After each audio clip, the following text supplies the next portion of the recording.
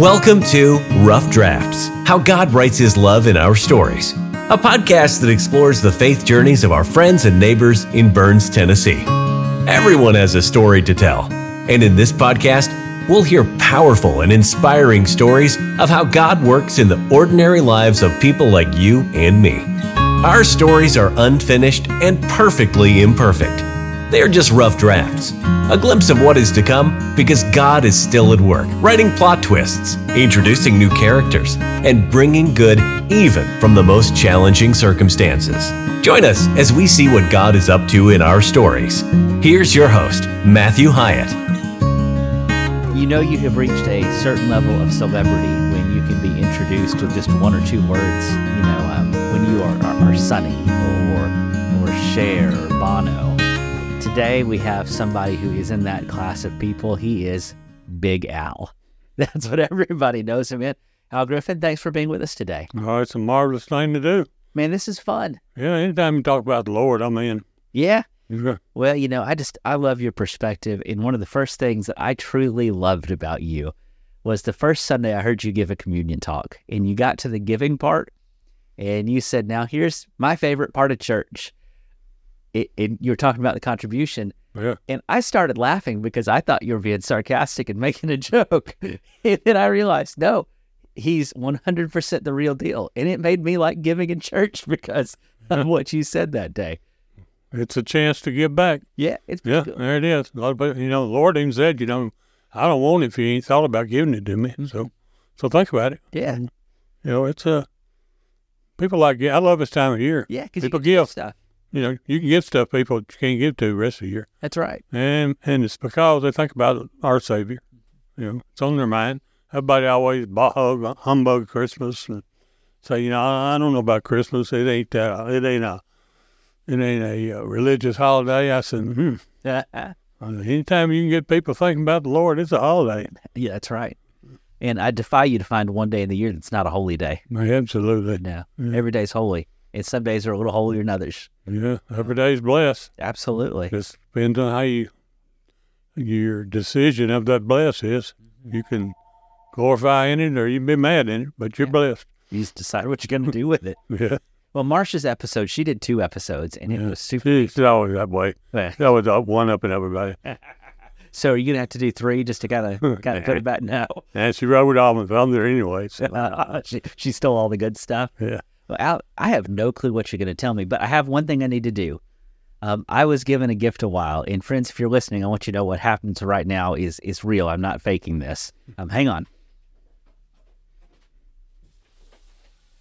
There I am. Starbucks man. At the end of Camp with Pegram, I was given a life-size replica of Al that has been in my office since July, and I've been waiting for this moment. And Al, the best thing is we put this in my office, and I didn't tell Penny, and I didn't mean to, but she came in one night, and the lights were off. You almost killed poor Penny over there because there is a 6-foot-tall man in the office in the middle of the night. First lady ever killed was Starburst. That's right. In the picture, he's holding a handful of Starburst candy. Yeah, I had a good crew for years. The kids found me. Yeah. Yeah. Man, that's all, I just kind of same way we find God. He's standing there with his hand out here. Here's your candy. Yeah, here's your Starburst. Yeah. I love it. Well, what's your God story, Al? My God story is I grew up a good part of myself early years here in Burns. Yeah. Yeah. Played the league baseball field right here. Pitched several perfect games. Did you? I was a Halls pitcher. Really? And my players would go out and sit down. When we went out, I would strike up by outs. I just go out and sit down on the way. But, in anything, like anything, if we played 20 games a week, I pitched 20 games a week. Oh, I was the pitcher. Yeah. I wore my arm out. Time I was in high school, it was gone. Like I had a rubber band on my elbow. But I still loved it and enjoyed it. Bill and James Tibble, loved them. They were my coaches. And they were like another family to me. I come from a halfway large family, just 6 of us, but we didn't have a lot. So, time with them was marvelous because they had a big family. They'd have reunions and it looked like, hundreds. Yeah. to me. But I grew up here in Burns. Went to church here in a little white church, I was trying to recall, we had a real good buddy that was a preacher. I can't remember if he preached here at White Bluff. His name was Dan. Dan something, he was a young guy. Super guy. He used to take us places. But anyway, I admired him. But my walk with the Lord came from my grandfather. I was, like I say, I love sports and was pretty good. The Lord blessed me. I was pretty good at everything I tried. I had a will to be good. If I was going to do it, I was going to do it good. So, but when church time came, whether it be Sunday night, Sunday morning, or Wednesday night, there Paul pulled up, blinked his lights, and I knew it was time I had to go. Yeah. Dirty as a pig, dust, dirt all over me. What church? I loved him to death. He took me fishing, hunting. Our family broke up. Our father left when I was young enough. I don't even remember him leaving. He was in the war and had some struggles with that, but he left. So left my mom with 4 of us, and so she remarried a guy from here in Burns, R.C. Gray. He actually ran, I don't know if how much you know about the history. There used to be a Reader's service station right here at Public Oil. Yeah. And a grocery store right across from it. Okay. Well, he ran them for all the time we lived there. And I would, pretty amazing thing, had no push mower. I'd found somebody give me, I think an uncle gave it to me, and I got it running. And I would push it over there, and I'd give me a oil can full of gas and take off. And I mowed yards and Burns all summer long for $1 a yard. Wow. Didn't matter what size it was, I got $1. Woo. And that's all I did, mow yard and play ball. I'd kill to pay $1 a yard right now. Yeah. Well, my gas was a nickel maybe. There was a little store there in Reston there too called the White Way. I don't know if you remember much about it. Gemma Pargo owned it. But he had 2 boys, and I played ball with him. But it was, I'd mow yards, and I'd go in there and give me a hamburger. And I could go over to Bobby Reader's. I can get a 16-ounce RLC Cola Moon Pie for about 20 cents. RC Cola and Moon Pie. Oh, couldn't be any better. That's right. But I wasn't selfish. I would take the money home and give it to my mom to here. She would, most of the time, Friday nights was hamburger night because she worked and my stepfather, R.C. Gray, worked. And so I'd buy hamburger meat, cheapest thing you could buy, and we'd have hamburgers. But it was a great time, good time, loved it, loved the people here at church. First job I ever had to get paid for other than mowing yards. The guy that run the post office, and I've been trying to recall his name. I hadn't come up with it. But he hired me and my older brother one summer to plant pine trees over here. You know where the fire tower is? Yeah. Well, we planted all the pine trees. Really? The whole summer. Are those the pine trees they're cutting down right now? Might be. I don't know. Seriously, you know how you go in that underpass? It's short, and then the fire tower's back here? It was all back in there. That's my favorite part of Montgomery Bell Park. Yeah. Down there to Werewolf Springs. Yeah. I didn't know it was cutting them down, but anyway. We planted them, and he would pay us, and my mom would get up, and she left before we did, but she'd fix us lunch. It was always a biscuit and potatoes, Man, they were good because I could bring them to school, and people tried to trade me out of them. But it was a good time. Loved it. Loved living in Burns. Walked the streets all the time. Popped tar bubbles with my toes, and picked up baled hay barefooted. That's how tough my feet was. Yeah, I can't even hardly get across the floor now barefooted. We were tough. Guy had a grocery store down here named Carl Bishop. Was right there. I used to live right beside the church. There was a white house there. I think the Browns owned it. J.C. Brown, not J.C., but Roy Brown. Yeah, I think he owned it. We lived there. Funny things you think of. Miss Eileen Stewart was our principal. And I'd rather take a beating any day than her wear you out with her tongue. You could go in there, and then when you call out, you might feel like you're in a wagon rut. Yeah. She could make you feel so bad. And a great lady, I loved her to death. She's just good. I talked to Gemma Pargrove. Some of the people will remember him. He was a janitor at school, and he's also a school bus driver. And I remember I used to ride the school bus on Friday evenings to White Bluff, so I stayed at my grandmother's to bust up her stove wood. My grandfather, I didn't finish that, but he passed away when I was like 7 or 8. Oh, wow. And I loved him. He was a little bit of church there in White Bluff isn't there no more, called Pleasant View, and he was one of the leaders there. And he's At the corner of Pleasant View Road and not School Road, Hawkins. Yeah. But there was church there, and him and his brother-in-law, J.Y. Lowe, kind of was, they didn't call themselves elders, but they were the elders and the overseers. Love going there. Yeah, in every church there's people who might not have the title, but they really are. Yeah. But he would teach a class. It was amazing. Church wasn't very big. I was young, so I don't know how big it was. I know it filled up, but it wasn't very big to fill up. But he taught a class, and it was young people class or something, I guess. I was in it. I got to be in it before he passed away.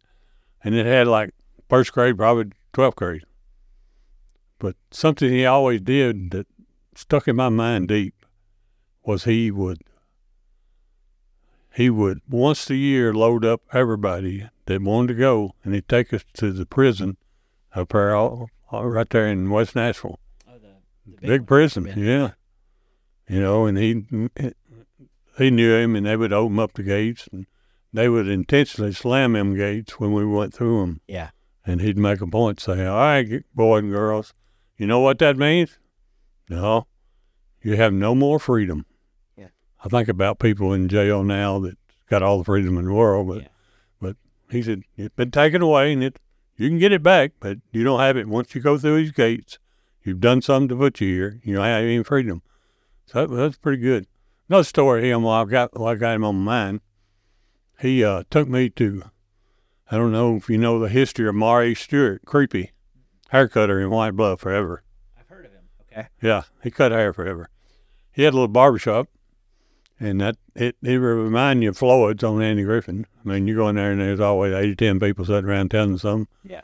We went up there one Saturday morning to get a haircut, and the new thing there was it had a Coke machine. Nobody had seen a Coke machine before. I had seen them, but nobody else had. But anyway, they talked about it. My grandfather wasn't a whole lot of talker. He would laugh and smile, but he wasn't a big talker. So I listened to him. We got our haircut and left, and we was driving back home. Over an old 53 Chevrolet. I'm driving along. He'd always reach over here and tell me something. He'd reach over and slap me on the shoulder. Boy. I said, yeah, Paul. He said, you see that machine in there? I said, yeah, that's a Coke machine, Paul. I seen that. He said, you stay away from him. I said, stay away from a Coke machine? He said, yep, anything to back itself against the wall and challenge the world, you stay away from it. There's good stuff in there. Yeah. And the other thing was, he would tell me, stay away from the Coke machine or not? Nah, I hung with him. Yeah. But the theory behind it, I stayed away from. Yeah. Anything that's challenging the world, I'm shy of. Yeah. Anything that challenges God's rule, I'm not in there. Anything looking to pick a fight just for the fun of it? His other story was boy, life's going to be tough. Said, you've already been tough. Said, you're living tough because my dad had left me, and he said, how you handle that tough? So what kind of man you going to be? And I said, what do you mean, Paul? He said, well, when you hear something or somebody tells you something, say, think to yourself. He said, his words was, chew on it. I thought, chew on it. He said, yeah, chew on it. If it tastes good, swallow it, go on about your business. He said, if it ain't right, spit it out. He said, if it don't taste good, spit it out. It ain't good. It's not from the Lord. That's some good advice. Yeah, great advice. And that's what I said. Those two things have bettered my life a lot. But anyway, I loved him, and that's all I'll say, about him. I stayed with him. My grandmother, he passed away, and then I was back to riding John Up Hargrove school bus. I was back to riding it on Friday evenings, and I would bust her wood, stack it up on the porch, and stay with her during the weekend. Monday morning, ride it back. There's one thing I always noticed about John Up Hargrove school bus. I'm sure you've probably been on a bus with a bunch of kids, and a lot of noise, a lot of carrying on. If that bus stopped, you could hear a pin drop. Somebody had done something. And Jam Up he was Miss Eileen Stewart's disciplinarian. If there was a paddling to get, he gave it out. And if he stopped that bus, somebody's fixing to get jerked off of it. He'd take his belt off and he'd straighten you out, put you back on, go on about your business. You know, today he'd probably be in jail. Yeah, he would. Yeah.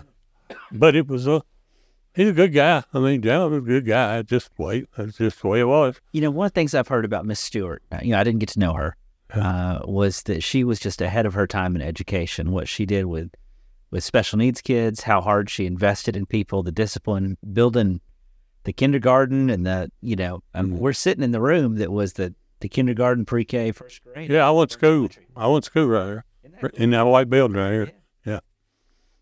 Yeah, I love Miss Eileen. I like Burns. They had a math teacher there. And all the things, his name was Decimal Dan Dooge. Decimal Dan Dooge. Tough guy. Scar on his head, forehead, built like a linebacker. But a great guy. And as we was going to school wasn't never that important to me. I would get along. But he had this plan to where when you got in his class, the person with the highest grade got set up here. Okay. And lowest was way over here. Oh. Well, I started out over here. Yeah. By the end of the year, I was sitting right here. Really? And that was all because of him.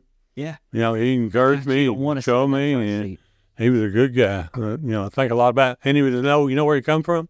He was an old stuntman from California. Stuntman, like for the movies? Yeah, movie. Stuntman. He was in one of the monster shows. He used to always tell us. Really? Can't remember which one it was, but he was in there. That's so funny. Yeah. I never would have imagined that was what you're going to tell me. Yeah. Well, it's just, things run through your mind. But anyway. It's a place with some cool history. Huh? Burns is a neat community with some neat history. Oh, yeah. Burns there's a lot of tales I can tell you about people in Burns. I don't know. Blake Welch, you ever hear about Blake? And there's Arlie Deal. Have you heard of Arlie? I have. Yeah, Harley was a great guy. Picked up hay with him many a day. His mom was about the size of, I don't know if there's anybody in church as small as her. She's a little bitty woman. Yeah. He's 7'4", 7'6", weighed 500-600 pounds, and picks up hay and throws it at you like it is. But you go over there, he would take you over to his mom's and feed you lunch if you worked with him. Man, what good food she cooked. And a little bitty woman, but he was road commissioner. He was so big, he drove an old 1-ton flatbed, and he was so big, he'd sit on that side, and you could see it going down the road. Truck going down the road like that. You could just see it kind of leaning. Yeah. Wow. Poor old diabetes in him. He had diabetes so bad, he'd have his boots looked like he had. As a matter of fact, they had these boots in Nixie's Hardware. Really? When they sold it, somebody bought them, but he would have to slit them. So because his feet would swell so much. Yeah. But, there's a lot of good guys. Pedro Gray, Bobby Gray. I used to admire him something ever. Yeah. They had the ball field here in Burns at that time had another grandstand, a wooden grandstand. Really? Yeah, and so they had men's baseball teams. He played State Stowe. Man, he could hit a ball. Yeah. But anyway, a lot of people in Burns, good people. Love living in Burns, got a lot of good life lessons. But Burns is not the only place you've been. I've been around. everywhere, man. Yeah. There's a song about that. Yeah, yeah. But anyway, we moved back to White Bluff. And about the time they built this gym, we moved. I was playing basketball my 7th grade year for Coach C.T. Keel, and we moved to White Bluff, ended up playing there. But we moved in a house, a Jones home, they call them, back in. Jones built them, and you finished them. Okay. And so my mom had a piece of property, and we built a house. And that summer, me and my older brother, younger brother, it had a bathroom, but it didn't have the septic and field line. We hand dug them that summer. And to be honest, and they'll agree with you, I dug 90% of it. I bet. But anyway, we lived there till my mom, don't want to get ahead of myself, but, I love my Lord. I loved the Lord a whole lot when my granddaddy was alive. We didn't go as much after he passed on. Yeah.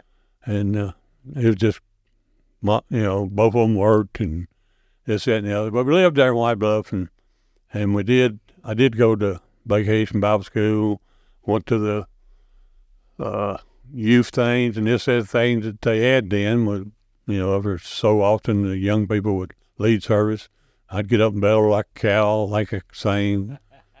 Good thing about singing, I was at tell everybody, I'll do anything in church. I said, I've been asked to lead singing once. You don't get asked the second time. I don't get that. I've never been asked the second time. I don't blame them. I make that joyful noise. I love that. That's the best. Yeah. But anyway, we lived there in White Bluff, went to school at high school in White Bluff and junior high. And, enjoyed it. Had made a bunch of good friends. Mosleys became real good friends with the Mosleys. Started Camp Leatherwood. Yeah, the Colonel. It's a Leatherwood. I built a lot of it. And Donnie was a year or two behind me, but you know how you always have pickup teams. Bench Center was there in White Bluff. We played basketball. If it wasn't playing a ball, some kind of ball, and then after school, we'd all meet and play basketball. I always chose Donnie. He'd give you all he could. And then when it's time for him to go, when General or would come by and say, Don, time to go, he's gone. And I used to be amazed how much he loved the Lord to never question that. He'd gone. Yeah. It didn't matter if he was scoring more points than anybody, defense, it didn't matter. He'd gone. You just go. Yeah, and I liked that. But and I began to think about that and think about my walk with the Lord more because I admired Donnie so much. But anyway, I was about 13, ninth grade, I think, and sister and I had to go to summer school. And then back in, it was just kind of showing up and reading through his book, and you got passed. Most of the time at White Bluff, I got passed along anyway because I was good in sports, and they didn't want to call me back. Gotcha. So they didn't teach me to read, but they told me that if I was good at something, I could move on. So I don't know what that was. Lesson sometimes. It didn't work too good. No, I've suffered a lot of years because of that. But anyway, I had a cousin came in one summer. I think it was August 6th, and we'd like with a week being done with summer school. And he came in, all look on his face, and I thought, well, what's wrong with Joe? And my mom had been killed in a car accident that morning. Oh. And so the strong people in my life had been my grandfather, who I didn't get to spend much time with. And then came would be my mom, I thought the world of, and she worked, I know how hard she worked. There was 6 of us siblings in, and but she got killed in a car wreck. And how old were you? 13. Actually, I was fixing to be 13 in about a week. Okay. One of my aunts was going to give me a 13th birthday party. But anyway. Wow. You talk about a tough time in life to lose your mom, though. It was a tough time, and I had a tough time getting over it. And the reason the biggest tough time I had getting over it is I just got madder and far at God. Yeah. He kept telling me how much, how good God was and how he loved you and do all this. And he took my father, my grandfather, and now my mom. I was mad. I said, what the weird thing was, I've been in prayer all my life. I've been started praying when I was young. I guess my grandfather taught me to pray. Speaking of my grandfather, I wanted to add this in there. Both my grandfathers worked on Cheatham Dam. Really? Mm-hmm. My grandfather on my dad's side broke ground with no mules and shovels and dug it out. My grandfather on my mom's side was a carpenter, and he flung concrete. Really? Yeah. So they both worked on it. So I always, when I'm around there, I just think about that specialty. Anyway, I didn't mean to jump away from that. Okay. But anyway, I was bitter, and stepfather never had a great relationship with. And one reason why, he was pretty young. He wasn't much older than us. And I'm not sure how him and my mom got together. Lived in the same holler, though, like I say. Right. One lived on this side of the creek, and the other lived here. But anyway, and he was driving the car, so there was some resentment there. It wasn't his fault. Somebody turned right into him. But when you're 13 and grieving, it's not about the logic. Yeah. Well, you don't have any logic. Right. And you're mad at the Lord. So you're just mad. Yeah, you're just mad. And so I was pretty rowdy. Got pretty rowdy, do whatever and whenever I wanted to. He was in the hospital a long time, so they shifted us around from aunt to uncle to whatever until he got out. Well, he got out within a few months. He married some of them, a lady with 6 more kids. Oh, man. Yeah, that's what, oh man. And I tried to be decent about it. I worked. If I wasn't playing ball, I was working. I worked at that Reader's service station here in Burns when I was in high school, early school. And then, because I had to come back here, but I was still going to White Bluff. I tried to White Bluff because I wasn't going to Dixon. And, but anyway, it kind of came to a head one night. And, I told him how I was done with him and done with them and just left. And went to my grandparents, Griffins. And Papa and Grandmama, I loved them. They were good people. Hard. They went to Pleasant View. He was one of the leaders, but lived with them through high school. And by then, my dad had came back, and he lived there too, but there wasn't much of a relationship. He was just there. Yeah. Yeah. But excuse me. After they died, and here come a cousin of mine. He's a good guy. He's a preacher. You ain't heard of him. Joe Story. Come out of West Tennessee. But he came, and he decided he put the guilt trip on me that I need to be baptized. And he done a good job because I was baptized. Yeah. Felt guilty enough that I need to be baptized. And, he would feed me a story. If you want to see your grandfather and your mom again, you got to do this. Yeah. So, okay. But I never did. It wasn't a heartfelt baptism. It was pleased some people. You did it so you wouldn't feel bad. Yeah. Still felt bad. Yeah. But I was going to tell you, I've always prayed. Even when I was mad at the Lord, I'd pray at night. Yeah. That's weird, ain't it? Yeah, it is. That's weird. Did you tell him you're mad at him? Or I told him I would say if sometime and maybe, and if you think, I'd try to just, I don't know, I guess I just get things off my mind and had nobody else to get it off to. So yeah. I just rattled him. But my church life up to that point had always been pretty much the old dogmatic Church of Christ. It was, we're number one, nobody else could hang with us. And if you're not doing what we're doing, it ain't doing you no good wherever you're going. Yeah. That's just the way you are. And so I didn't know. My brother's married. He married a girl from Church of God who loved God and was wonderful at it. And I thought, there ain't no way if she's not going to heaven, that I can get there. Yeah. I mean. This doesn't make sense. Yeah, it don't make no sense. But anyway.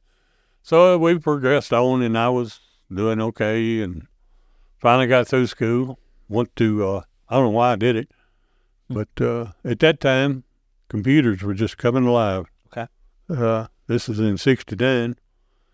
So I had a piece of money left from my mom that was divided up, and it was enough for me to take a year of Falls Business College. Really? up in Nashville. Okay. And they had a computer.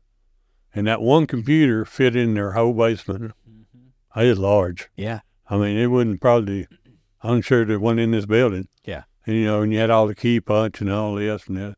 And I loved outside stuff. I don't even know why I did it. Yeah. Yeah, I did it. Yeah, I do it. And I made a lot of good friends and never did really catch on to computers. Wasn't really your thing. Yeah. So I spent my year and spent my money and wondered why I did it, but finally got back out and started doing work I enjoyed doing, carpentry. I loved outside, loved doing whatever I could do outside. And but in between those places, when I was a teenager, there was a place, and I'll back up a little, a place in Dixon. It's where the Hope Center is now. You know where the Hope Center is, right there, right behind Dale Reagan's? Oh, yeah. The big old building? Yes. Friend of mine, a good friend of mine, owned it at that time. Name was Ferris Brown. Okay. Bunyan Brown, everybody called him. He put in a teen center. Really? Yeah. Put in a teen center, had bands, and you could go there, and they have a band up Fridays there at night, and you could dance and just meet kids and do around. Well, I was there one Saturday night and met Marcia. Yeah. I was pretty inebriated. Okay. I can remember her eyes. That's about it. Oh. And a friend of mine, he said the next night, he said, Joe asked her out to go drive in with us. And I said, Richard, I don't even remember what she looks like. He said, she could.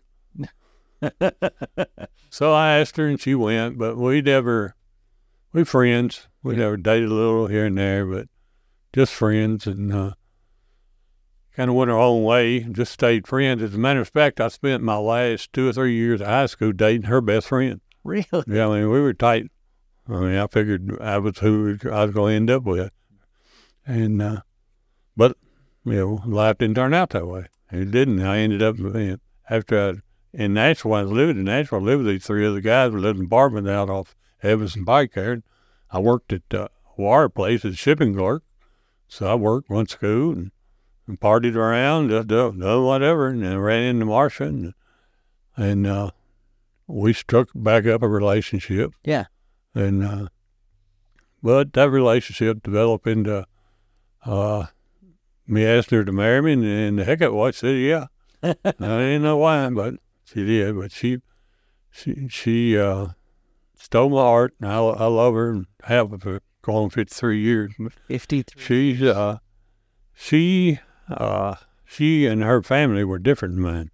Yeah. They was huggers and loved each other, and tell you love you, and this, that, and the other, and mine was hadn't been that good. A story I wanted to back up to, and I keep missing parts. That's okay. I hadn't played this in my mind, so I just figured the Lord take care of it. Hey, I'm getting it all the first time, so it's all right. So my younger brother, Pierre, Pierre Adams' dad. Yeah. When I left that night from my stepfather's here in Burns, I looked at him and I said, the day I get my driver's license, I'm coming after you. And that was probably 2 years later. My sister-in-law took me to get my driver's license. On the way home, I stopped and got him and brought him Papa and Grandmama's, and he lived there with us. Really? But, so good relationship, He's good people. Huh? He and Charlene are just great people. Oh, yeah, they are. They are. I can tell you forever stories on them, but anyway. We'll record those, but we'll use them against him later. We won't publish those unless he doesn't do what we want. But he was always the manager of whatever team we was playing. I played baseball, football, basketball, or in track. Then plays. If it was at White Bluff, I was into it. And but he was always just a supporter, and he loved doing it. But anyway, so I went and got him, and that was my backup to make sure I got that into my story, because that's important. I loved him, and he needed to be out of that situation he was in. Yeah. And so Marcia said, yeah, we got married, and was living up on Edmondson off of Harding Place in Nashville in some apartments, and I was working for an engineering company doing surveying. One of the best things I ever did, because they taught me how to read plans real good. Okay. It was just kind of a work and learn. And the guy who owned it was a good guy, and so I worked there a couple of years. And we were living there, and one day I had a cousin call and ask me. His name was Buford Jocelyn. You know Doug? Yeah. His brother, the one just passed away not long ago. He called me, and him and his wife had having some troubles, and they owned a house there on 47. Hadn't been built but maybe 6 months. New house. Russ Moore built it. He called and he said, Al, you don't worry, my house is being ready to get into divorce. I need to do something with the house. And I said, Buford, I can't afford your house. And he said, what are you paying up there? And I told him, he said, it's $100 a month. June 4, that's what you're paying there. So I said, okay. So we moved back to White Bluff, $100 a month. Might have been there 6 months, 8 months, and Buford called me one day. He said, you want to buy a house? I said, Buford, I can't buy this house. I'm making $50 a week. Marcia's making $50. She made a little more than me, I think. And he said, I said, what do you want for it? And he said, just take over the payments. I bought a 3-bedroom brick for less than $15,000. I just want you to know that everyone in my generation right now hates you. Okay, $100 a month. I don't even pay my insurance. Yeah. So that, that's definitely from the Lord. But that started my walk with the Lord more than anything, where I ended up right there. Just being being right there in White Bluff around people that I knew, and knew a lot of people at the church. I was one of those people, I still mad at God. Marcia was mellowing me because I seen something in her I hadn't seen in other Christians. Yeah. But, And I would always have the old excuse, I don't have to go there to be a hypocrite. There's no hypocrites there. I don't have to go there. Thank you very much. Yeah, so they had a bus program, and the bus would stop, pick up our little girl. By that time, we had Holly, and having Holly, I wanted to get that story in there. Having Holly was a wonderful thing. She was born in Donaldson Hospital out there, not Donaldson, Madison Hospital. And the excitement I had of her birth was I never understood. I never knew you could be excited. It's a pretty cool thing, isn't it? Yeah, you know what? There was nobody there but me. Yeah. Nobody there but me. And, of course, back then you couldn't go watch them be burned. Yeah. So I was just standing there at that window looking at her thinking, wow. And I turned around, you know what? My uncle was standing there. Yeah. Yeah, I thought, how on earth did he know? Another great guy in my life that, I don't know if you ever got Justin talking about him or not. It's Justin's granddaddy. Okay. His name was Lester Dawson. He worked at Nashville Bridge for years, and he preached every Sunday somewhere. He went to Nashville School of Preaching, was a preacher, and they would always ask him, I called him Daddy Elect. That's what he meant to me. And people would ask him, so Lester, won't you get a job in full-time church and preach? He said, no, so I never want the elders telling me how I can preach. There's something to that. Yeah, he absolutely was. Wonderful man. Ain't Ruby now. That was my mom's sister, their grandmother. Okay. She's always a different color, but anyway, you loved her, but she's amazing. But I loved Uncle Lester. To connect the dots for people in case they didn't realize it, Justin has already done an episode several ago, and Steve Holiday, who married Holly, has done one. So, if you listen to those, you're going to get more of the family story in here, too. Yeah. But anyway, I loved Uncle Lester, and I just wanted to make sure I covered him because I did. Special man. But I couldn't tell you the feeling. I turned around, and there he was. What are you doing here? How'd you know? I hadn't told nobody. Yeah. And there he was. Ain't no telling what he had come from. He lived over off Charlotte Park, right there off American Road. It wasn't like now when it's on social media, you get a text message, No, he was just there. And man, what a blessing that was. If I run too long, shut me off. You're good. But I need to get on anyway. Right. But we got to White Bluff, and the workshop was pumping up at White Bluff. And I don't know if you ever knew much about it, but Marcia had went with a bunch of them people, and I made sure she went to Tulsa a year or two before they started ours. Yeah. And a bunch of them went, and I scraped up enough money for her to go, and she went out there on a shoestring and came back, and she was just, I just couldn't, I didn't know what to do with her. She just was jabbing about this, what she heard, what she seen, what the Lord do, what this, that. And so the bus started coming by, and by then we'd had Ollie, and she was up big enough to ride the bus. Wes came along too, but he was still a baby. But she'd waddle out there to the bus and get on it every day, And so Marcia, who hadn't been real faithful in church, went back to church, and she got faithful.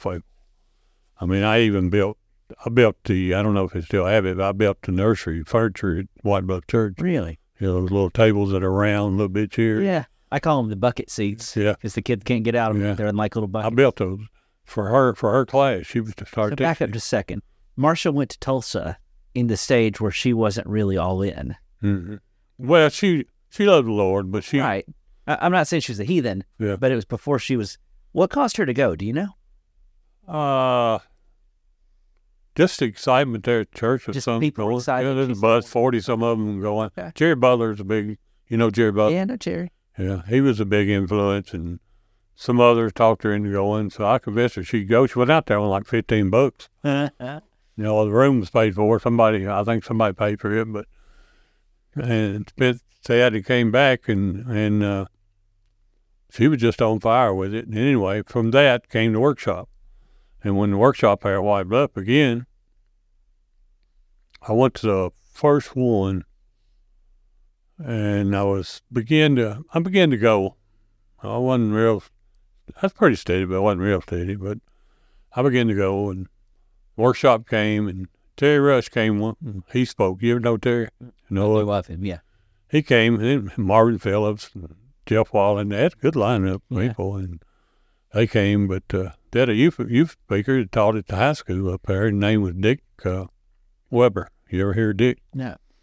Actually, he was the one that solved the mystery there in Atlanta of the guy that was killing all them black people. Really? Yeah, he was one of the lead detectives on it, but he's a Christian. Really? And he was a tough Christian. And so I was up there. They asked me to help them keep parking and work up there that day at school. So I did, and I went in when everything was settled. And Brooks Duke, I don't know if you know Brooks, but he was over the youth. No, Brooks. Yeah. And Brooks was looking at his watch. He's looking all around trying to figure out where Dick Weber was. Yeah. And there's this guy up there looked like come out of Hell's Angels, the sleeveless jacket and chain. And so when he started talking about it, this guy started walking toward Brooks. It's Dick Weber. Oh, how funny. And his first words to the kids and everybody else in there was, I thought I was coming to a soul-winning workshop. He said, I've been here an hour, ain't nobody asked me about my soul. And then he went home from there, and he turned out to be a great guy. I loved him to death. And but that was a big influence. But back to that night, Terry was preaching on mediocrity. You either in or you're out. Yeah. And the Lord pricked my heart and said, it's time, Big Al. You do something. And I never had mentioned it, never talked to anybody. I just stood up, walked down front, and came a lap back over to the Lord. And I told them then, and I told the Lord, I said, I don't know what I can do for you, but whatever it is, if you ask me to do it, I'll do it. And I have to say that was a lot of years ago. I still have that same feeling. I never told the Lord no, that I know of. I may have done things that way made him wish I'd said no, but I never told him no. But anyway, so I got back in church, started driving the bus and teaching and working around. Our company I was with sent us to Florida, Jupiter, Florida, right out of Jupiter, a place called Palm Beach Gardens. And there's an island out there, and we were building a condo on it. And the superintendent, chose me to go. And first of all, I was going to go and let Marcia and them stay here, and we said that couldn't work. So we rented our house, the little brick we had, and went down there for, I don't know, supposed to been a year. It was over a year, but went into a church down there. There was two churches. There was a big church, Palm Beach Gardens, Palm Beach Lakes, and there was a little church. And we went to both, and I told Marcia, I said, I feel pretty good about this little church. The guy preached there, his name was Frank Griffin, and Rose, and they were old. They was in their 80s probably. But we met with them the first Sunday we went in there, visited him, came back, told him we thought we'd like to be a part of the church. Frank looked up, made a smile, and he said, good, Brother Griffin, you led prayer this morning. I never led an opening prayer. A prayer in church in my life. But you know what? That was the best thing I could have ever done. Yeah. Because I didn't sit and fret and worry and wonder if I could do it. I got up and mumbled something, come back, sat down, asked Marshall, I said, anybody understand anything I said? But that was a great thing for me. And I've used that a lot with youth over the years, a lot. Yeah. It just put them on the spot. Don't give them time to think about it. No, they'll give put them them on to the get an spot. excuse or we're so sick. Yeah, but anyway. I think the same thing's true for grown-ups to do, by the way. I think it is. You rip the Band-Aid off for people. Yeah. And they like to hang on to that Band-Aid. Yeah, they do. Whatever. But anyway, we came back and worked hard at church, drove the bus three times a week, 110 degrees or 5 degrees. We'd driving in buses. Marcia would teach, I'd drive, and got building relationships with the kids around there and working this, that, and the other. And before long, Brooks left, and the shepherds said, knew I was involved with them so much, said, you think you can take care of the youth? I said, sure. I didn't know, but why not? But in between there, I started going to Tulsa, too, on those trips. And it was an eye-opener, I seen things that I'd never seen, heard things I'd never heard. There was a Holy Spirit that I didn't think was anywhere within that book. And Jesus loved me. He died on the cross for me, not just died, but he died for me. And I started understanding a lot of that stuff and reading. I started studying a lot. I wasn't a big study, but I started studying God's Word.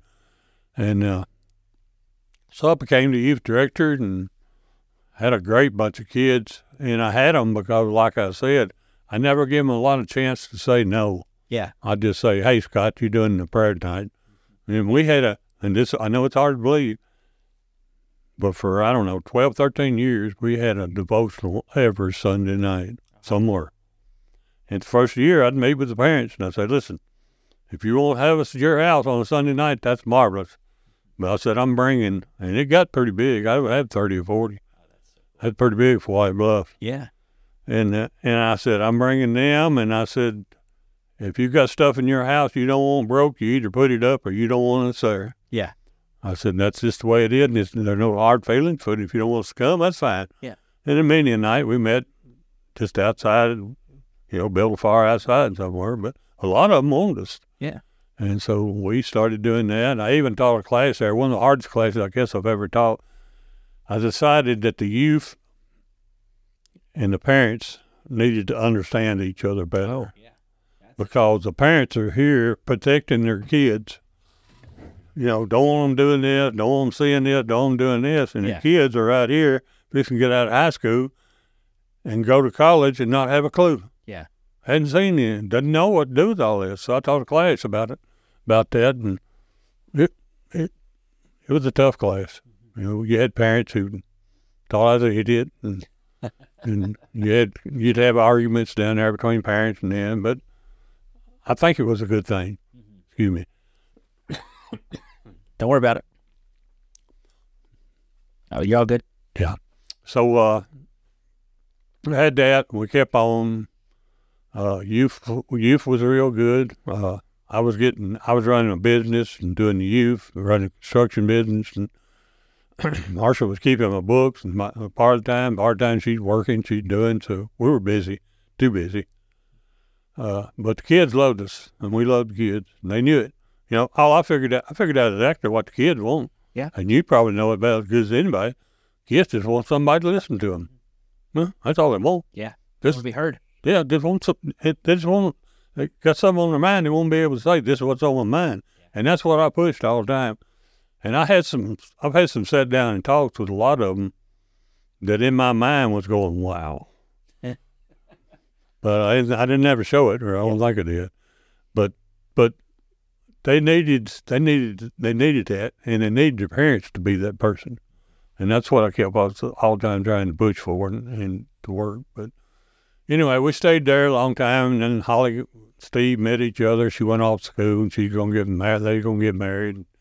Steve was looking for a summer job, so I asked to talk to the guys there at church, and I said, why don't you make him an intern and give me a break this summer? And they said, okay. And I had a pretty good relationship with most of the kids, most of the elders. Yeah. And they would let me teach what I wanted to, do things I wanted to. I mean, we were having one of the biggest kicks I remember. Well, I'm not going to go there. Anyway, the... that was going to be a good story. Yeah, Steve was fifth-year senior from Freed, Rhodes Scholar, pretty smart, good music guy. And he came in and started doing things with them. And he'd done a lot of them there at church. Well, I'd get rebuttals from somebody about, hey, we found hot dogs in the foyer and pews and this, that. Oh, no. I said, and something got broke. And so I told him, I had a meeting. I called the elders together and said, listen, Steve's not me. He's not doing things the way I do him. He's doing the way he thinks best. And I said, I trust him. I said, I tell you what, anything gets tore up or broke here at this church, I'll fix. I'll pay for it and fix it. But I said, and one of the elders was pretty strong about church being a temple, when we didn't have no business in there in the temple. And so anyway, it's kind of they had a little downfall from there, and we kept going to Tulsa, and they decided Tulsa wasn't good anymore, and this, that, and the other, and there kindled up a fire between kind of me and them, and anyway, so Things just kind of went downhill. Yeah. A couple of elders died, and there's people at church wanting me to be an elder. I was too young to be an elder. I didn't even want to be an elder. But they thought I would be an elder. Me and Bert, at this time, one of the greatest guys there at church. I've always loved him to death, Jerry Butler. They didn't want, the eldership didn't want Jerry Butler to be an elder. Like he'd been a marvelous elder, but that's me. And so, and there was a firestorm blew up, and so finally, Marcia and I decided we'd have a meeting with them. One thing is this one elder was always on my back when we had a retreat with Walnut Street every fall, and it was a big retreat. I mean, we would have 140 kids. We'd go eat up 10 forward, take every cabin, everything they had, and spend the weekend. Well, usually the weekend that they had the day off, teachers meeting anyway. But in those weekends, we got to where we'd take communion at 12:01. Yeah. Saturday night. And this one elder had just tore him all to pieces. And he got to tell me about some speakers out in Tulsa. And I told him, I didn't defend them. I just told him what I heard and what I thought. And so he called me one time and he said, and I was bringing back tapes. I said, listen to these tapes. I brought back this one guy who was speaking. And I said, listen to this tape. He called me back one Sunday night right after church. He said, I've listened to this tape about 15 times now. And he said, and I've got it.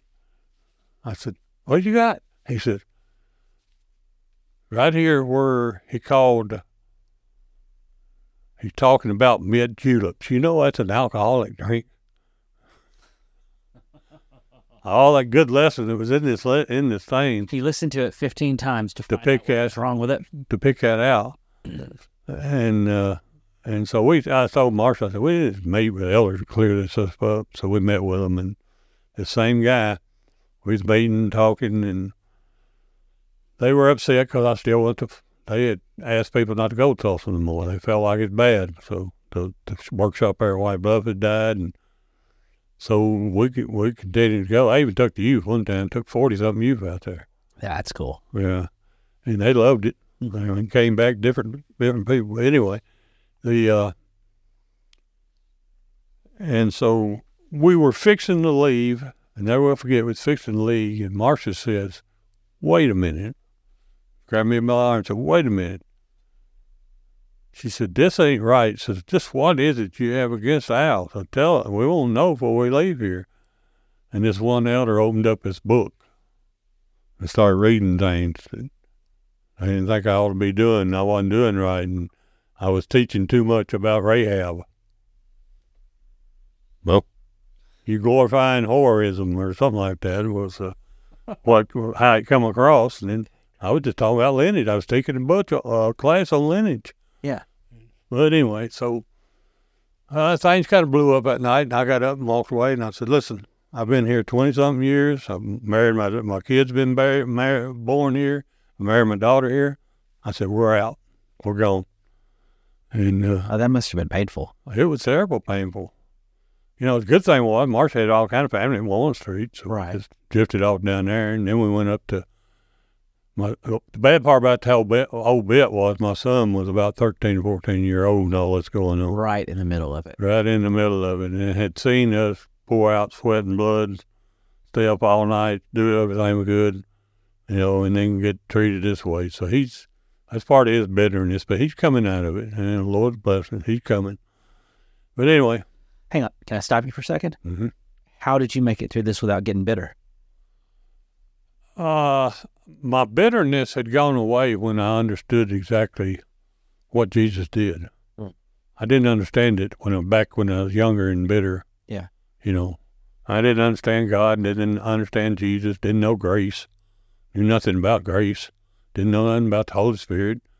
I had studied a bunch in between these two times. Yeah. And when I made that promise that time to God that I would do whatever he asked of me, because he says, I ain't going to ask of you what you can't take. Mm-hmm. And it ain't in there exactly those words, but that's what he's saying. And so I didn't get bitter. I had all kind of brothers and sisters from White Bluff come talk to me, and tell me that, how much good I could do, what problem is going to come. And so finally I told him, I said, listen, I'll come to a meeting with the elders. You can get anybody you want there and we'll talk this out. But I said, I will not be a part of a church who keeps a book of records on people's wrongs. Yeah. I said, I just can't be a part of that. That's not okay. And so we had that meeting, and a lot of people backed in behind me and spoke up and this, that, and the other, and thought everything would be okay, but it wasn't okay. I wasn't going back there. Yeah. I wasn't going back there with that leadership, put it Right. that way. And the leadership I'd always backed the leadership. And you know how leaderships are. I remember one time we were having this big rigmarole, and we had it every year around prom time. Kids want to know about dancing and lasciviousness and this, that, and the other. And so I thought, I'll just go talk to the elders. So I called them each one by one. Yeah. And asked them, what do you think about this? What's your answer on this? You know what I got? 6 different answers. Yeah.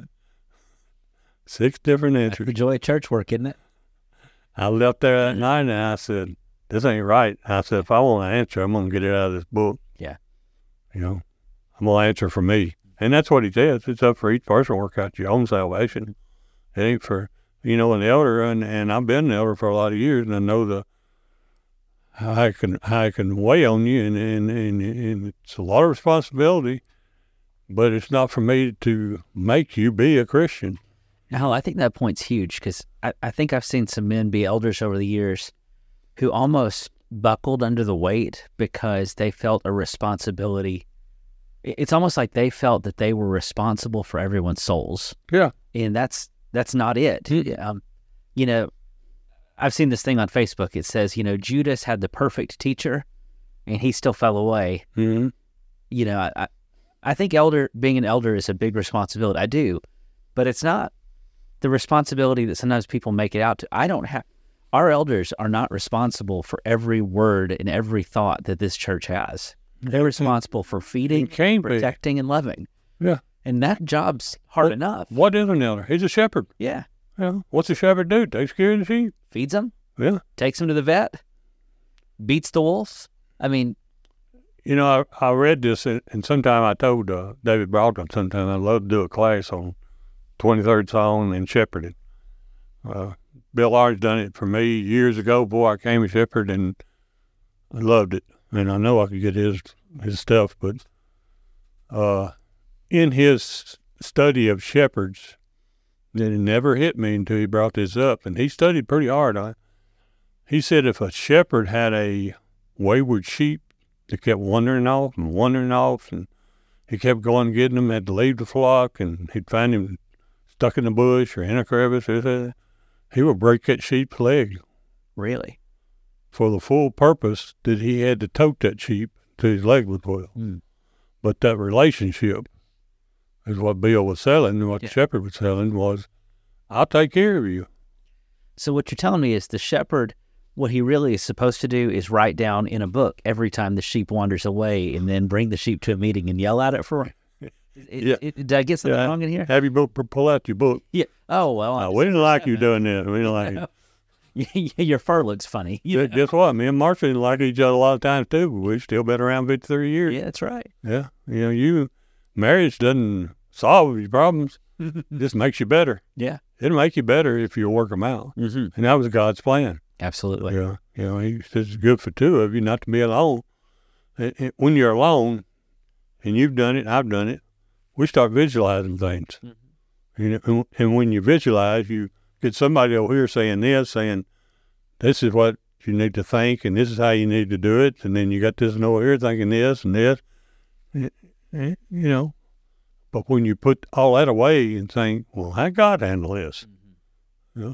How Jesus? Why did I deserve God's Son to hang on the cross for me? Why did I deserve that? Why did I get that blessing? And when you start asking yourself those questions, everything works. Yeah. Everything works. It's not a if and but everything will work. Now, it worked the way I wanted to. It will. I done a lesson one time at Pickering was preaching one time, and in that lesson, and the reason I bring this up is I had a brother call me on it a few years later and told me how much he appreciated it. But the sum of it was, we all make decisions. Some are good decisions, some are not good decisions. I said, but because you tried that doesn't make you a failure. Right. You're not a failure. You just tried it, didn't work. Okay, wipe your feet off, try something else. And I don't think churches. One thing I've tried to do is have experiments. Let's do experiments at church. So if I do an experiment, I've already given myself permission that it's okay if this doesn't turn out great. We knew that was a possibility. Mm-hmm. But if I do the same thing for all eternity, I know that's going to fail eventually. I've got to try things, and some of them aren't going to work. And that's okay. Yeah, and Jews didn't want Jesus. No. Well, that was an experiment to them. That wasn't what they wanted. That's right. God said, here he is. And they said, nah, it ain't him. He's not your son. No, we don't want this one. Yeah. So, anyway, that's pretty much where I am. I love the Lord. I've taught. Another good thing that Marcia and I did, and I want to make sure we get that in there, is one time we were at Tulsa and we were doing this. Somebody done a lesson, I'm not sure who it was, but we left there with the understanding that Satan will burn you out in your church. Mm.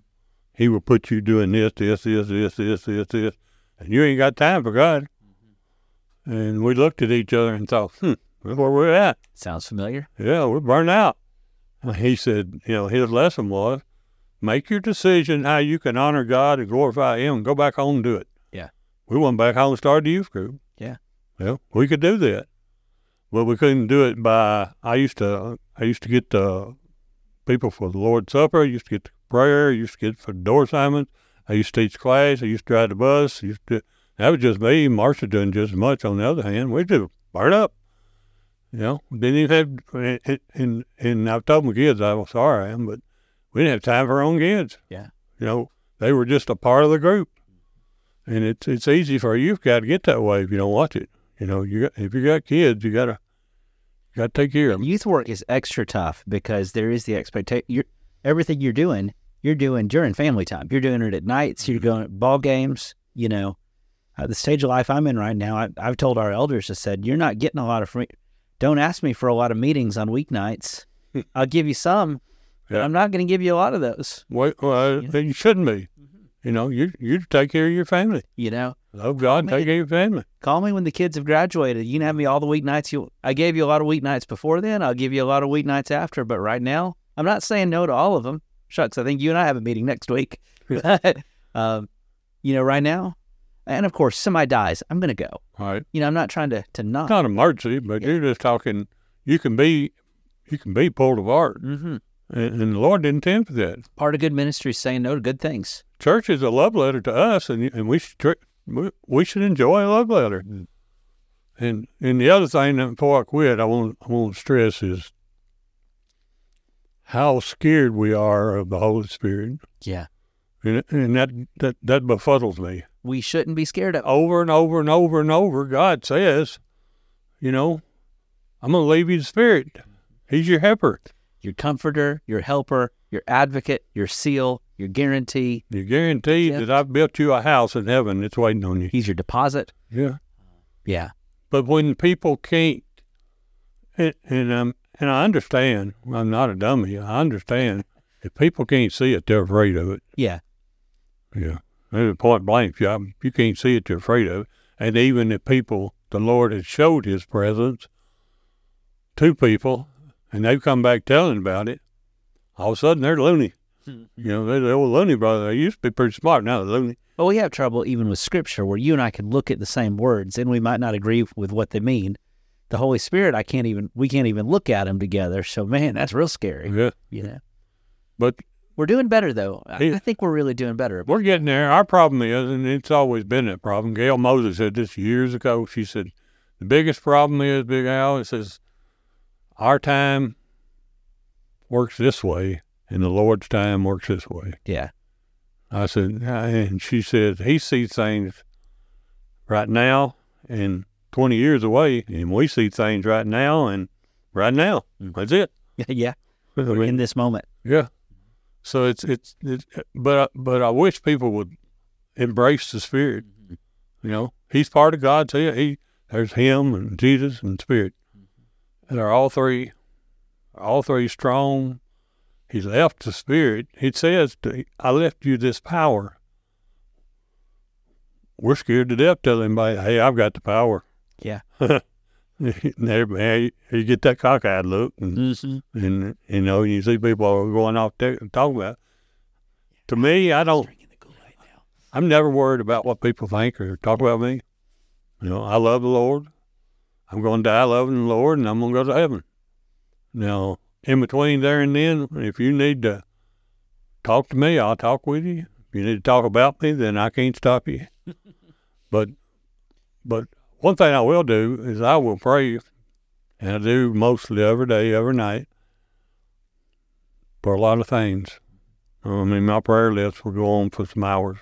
I'll pray myself to sleep, wake up in the middle of the night, go pray again, go back to sleep. Wake up in the morning praying. I love to talk to the Lord because He's my Father. Yeah. You know, nobody else understands me like Him. He built me. That's right. He made me.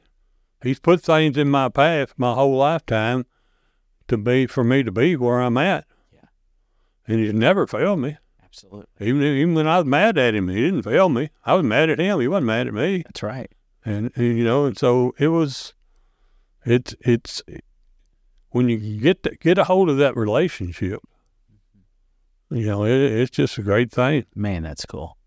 When you get a hold of that relationship, you know, I was asked to be an elder at Pickering, and I wanted to. I was reading in the Bible one time, and it talked about elders, and it says, and if you're an elder, then you are after a good work. And so I thought, I'm after a good work. I'm going to be an elder one of these days. Didn't know when or how or why. Yeah. But they asked me, and I never will forget the first meeting. I went to an eldership, to a meeting with them, and they started talking about, you do this, and you do this, and you're over this, and this. And there was a guy that was, he was a numbers guy. Yeah. And I guess he was probably the treasurer guy. And but anyway, they got off on something and talking about this, and somebody was bringing in some statements somebody had said, and they'd heard this and this. And I said, wait a minute, guys. I said, when you asked me to be an elder, you asked me to shepherd this flock. And I said, I agreed to do that. But I said, number one, I'm here to save the lost. That's why I agreed to this. I'm not going to sit in these meetings. I won't be a part of it, and I can leave tonight. No problem. Yeah. But I'm not going to be trying to save to save. I'm going to be after the lost. And it's not about Sister Susie who's cranky and making her happy. You can spend every moment of the rest of your life trying to do that. Still going to be cranky. But it's about saving the lost. So I've asked some people about the story you told me today, about what happened in that era when, you know, we kind of started saying bad stuff about Tulsa and when they kept that record book on you. And I've asked some people what went wrong. And I'm not trying to run down anybody. Yeah. But I mean, it's just obvious. White Bluff used to be a church of 800. It was progressive. And now it's struggling. Yeah, too. And the answer I've gotten from 2 or 3 people was fear got in us. We got afraid. And in our fear, we started being paranoid that somebody was going to believe wrong or teach wrong or do wrong. And if this happened, we might, and it was this fear stuff. And right where you started in your story, Al, you talked about how when you were baptized, you were scared and you were guilty. And when you left that part I left out there, I'll get back to too.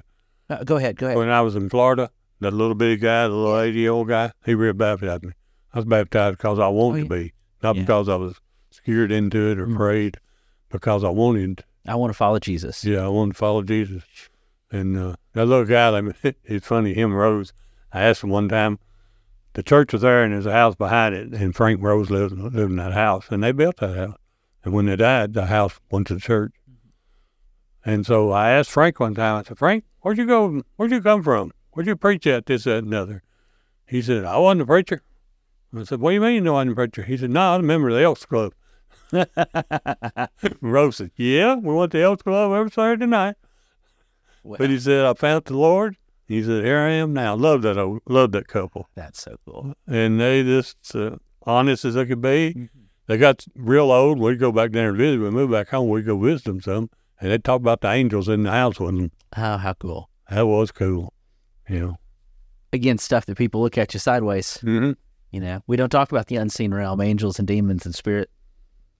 We're scared to. And I've always wondered why. I always wondered why the Lord wouldn't have something for people to see. But if they seen it, it would be fake. You know, faith is me seeing the unseen. That's right. It's not seeing something that's going to make me do it or want me to do it or chase after. So it's, you know, it's just amazing the wisdom he uses in things and the wisdom that we try to make out of it. Yeah. We try to do the exact opposite of what he's told us. Yeah, yeah. Paul doesn't make a lick of sense. Never has. No, you're right. Yeah. Paul just don't make any sense, but God did. So God chose him. God used him.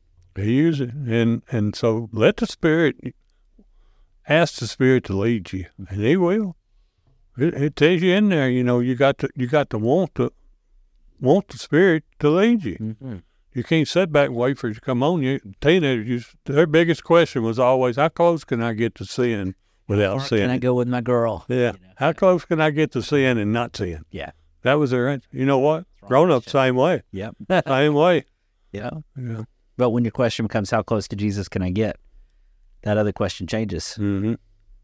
You know, can I tell you one of my preacher pet peeves? Yeah. The fruit of the Spirit is the work that the Spirit produces in his people. That's what the fruit of the Spirit is. Mm-hmm. But every year I'll go to churches and I'll hear these summer series where the fruit of the Spirit is, here's those things you need to work on. You need to be loving. You need to be joyful. You need to be peaceful. You need to be patient. Here's your list. We're list people. What Galatians says is the Spirit produces life in you. Just try to keep up with him. You know, don't resist him. Don't kick him. Don't weed his garden. I'll use some names real quick. I don't know how much time I got, but there was this dynamic, and you may know him. Do you know Tony Woodall? You ever hear him? I think I know that name. I'm not sure. He was a youth minister at Madison Church. Yeah. Baptized 100 kids one summer. He spoke in Tulsa. He came, I brought him to White Bluff to speak. And just got a pretty good relationship in him, and he was dynamic. I mean, he just had a way about kids flocking to him. And he had some good friends who were missionaries, went to Africa. And I don't know how much you know about Africa, but in Africa, and a lot of people don't know this, but in Africa, when you lay down and go to sleep at night, you're dead. Yeah. You know, there are several stages of death. That's the belief that when you're asleep, you are dead. Yeah. And that was their belief. And so these missionaries told Tony, came back, and they told Tony, said, we've seen some marvelous things over her. And they got into it, and they said, we've seen the dead come back alive. And Tony just thought that was a marvelous thing, started teaching it to the kids. You know what? Last time I seen Tony Woodall, selling washing machines at Sears. Mm. I tell you, he was seeing the unseen, but he didn't see it the way they won't even see it. Mm. So they just, well, you can't do that. And the devil said, ha, ha, ha, ha. And we ruined something beautiful. Yeah. Yeah. Did God really say? No, it's there all the time, every day. Did he really say you surely do it? Yeah, it's there every day. Wow, this has been fun. It is. I'm probably jabbered too much. No, this has been great. Thank you for sharing. You have given us lessons on grief, parenting, baseball, shepherding. At some point, I feel like I missed a lesson in construction, but you know. Oh, yeah, I do, Bill, but. Is there anything else you want to share before we wrap up? I don't want to cut you off. I just want, if I had a prayer for all my brothers and sisters, is to open your eyes to the Spirit. Mm. And I don't mean open your eyes, I mean seek it. Yeah. You know, it's like seeking God and seeking Jesus. Seek the Spirit. Yes. Now, will he miraculously do something for you? I don't know. Yeah, that's his call, not mine. Yeah, it's not for me to say. A lot of people talk to me and say, well, what do you think about this? Because he said that and he thinks this. And I said, that's fine. Yeah. That's what he thinks, and that's what he... I'm not the referee. Yeah. Well, he, as you said a while ago, he read a scripture in the book. This is what it means to him. Yeah. I'm not going to judge him on that. This is what it means to me. And I'm not going to argue about it. Yeah, if we're good friends, we can discuss it. But beyond that, I'm not here to debate you. No. I've got better things to do with my life than argue with you. Biggest tool Satan has took away from us is God's word. And he turned it into a law book. And, people defend their case. Yes. This is why I think this. Yeah. It's not about, he didn't write it to defend anything. No. He said, this is life and life ever after. And it's yours. It's me and you, take it. And the stuff that matters is clear. Yeah. What does he want from us? Well, love God, love neighbor. What does he want from us? Love justice, walk humbly before your God, right? Mercy. There's all kind of stuff that when you study his word, there's all kinds of stuff you'll do. Yeah.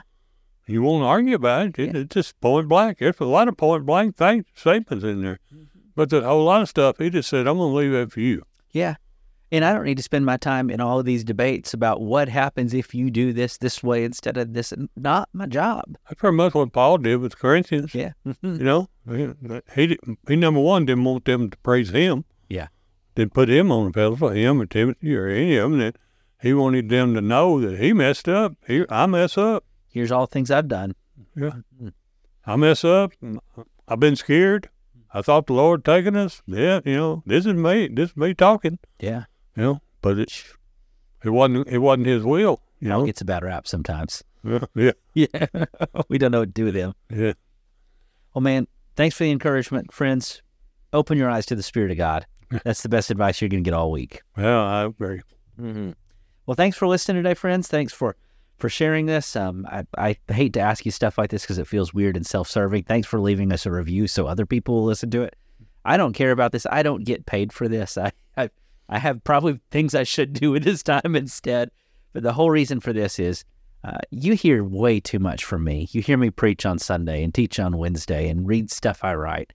You don't need to hear more of me. You need to hear more of the men and women, old and young, black and white in this church, in how they have walked with God, how they have lived. Because when you hear those stories, you're going to know it's the real deal. That's the point of this show. So I ask you to share it with a friend, leave a rating, not because I get paid for it. No. Because I want to help somebody. And if there's somebody who hears this podcast and opens their eyes to the Spirit of God when they're 20 instead of when they're 60, we have just changed a life. Really. Yeah. So, all right. Anyway, that's what this is all about. Thanks for listening. And until next time, I can't wait to hear what God is up to in your story. Thanks for listening to Rough Drafts.